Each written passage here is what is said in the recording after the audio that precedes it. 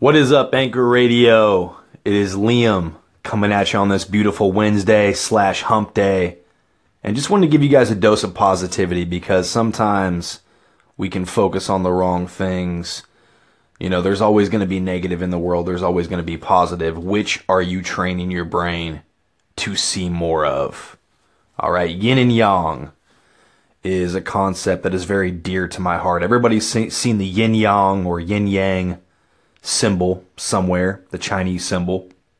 And me, as a Tai Chi student, that is the symbol that we focus on, and that is the core of the Tai Chi philosophy for strategy and martial arts. And it is the idea that in the universe there is a perfect balance of black and white, of dark and light, of good and bad. So these positives and these negatives need each other to coexist.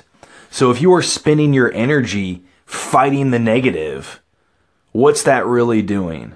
Well, it could be bringing balance to things. Maybe there's nothing wrong with that. But I choose to spend my energy spreading the positive.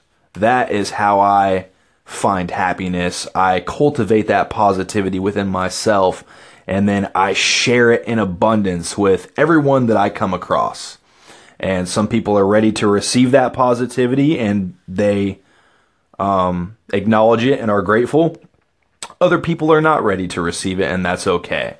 But I cultivate that within myself because that is what I want to push out into the universe and receive back into my life. So, really weird how I decided to start this Anchor podcast, and I haven't been very consistent with it, but I want to begin doing this more with the main goal to spread positivity to you guys, the listeners. So, hope everybody's having an amazing hump day.